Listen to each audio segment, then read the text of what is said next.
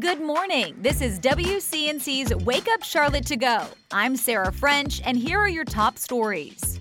A bill helping to keep repeat violent offenders off the streets in South Carolina is headed for the governor's desk. Governor Henry McMaster expected to sign legislation that changes the way bonds are set in the state. Wake Up Charlotte's Tradisha Woodard joins us now with more on the push for safety. Tradisha.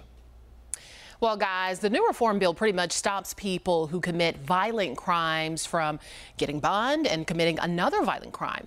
South Carolina lawmakers say safety is their top priority.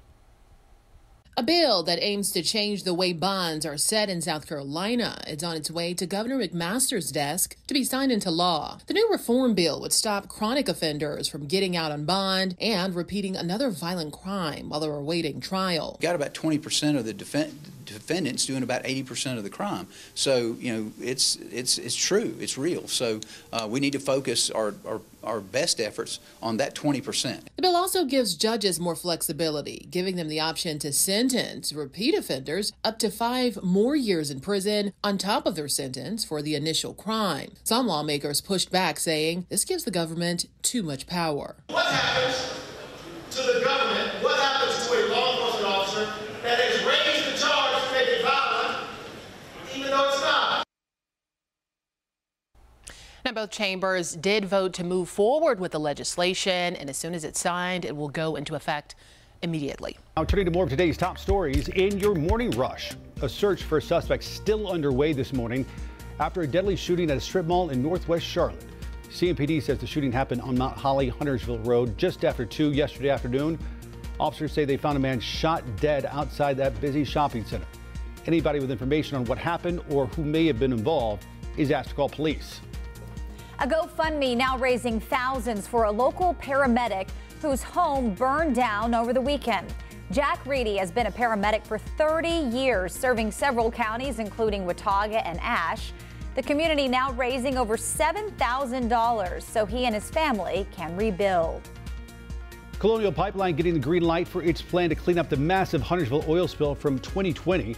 The company now approved for a permit they say will speed up the process. They'll treat the water on site and then pump it into a nearby creek. In August 2020, close to 2 million gallons of fuel leaked from the pipeline into a nature preserve in the area. Caldwell County schools among 20 systems across North Carolina that could lose millions toward educator pay. The school systems are stuck in the middle of a disagreement over how the money for extra educator pay was supposed to be used. The state says those districts misspent $6.6 million from the 2021 budget.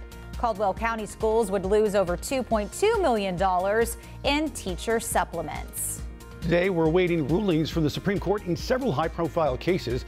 2 North Carolina cases could be decided, including affirmative action and college admissions.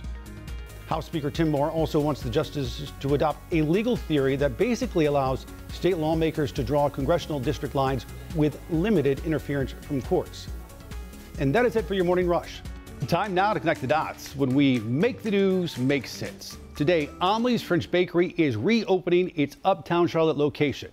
It's a sign more workers are returning to Uptown, giving those businesses the boost they need. Uptown businesses may finally be recovering from the pandemic. Let's connect the dots. Workers are back to working in person in Uptown.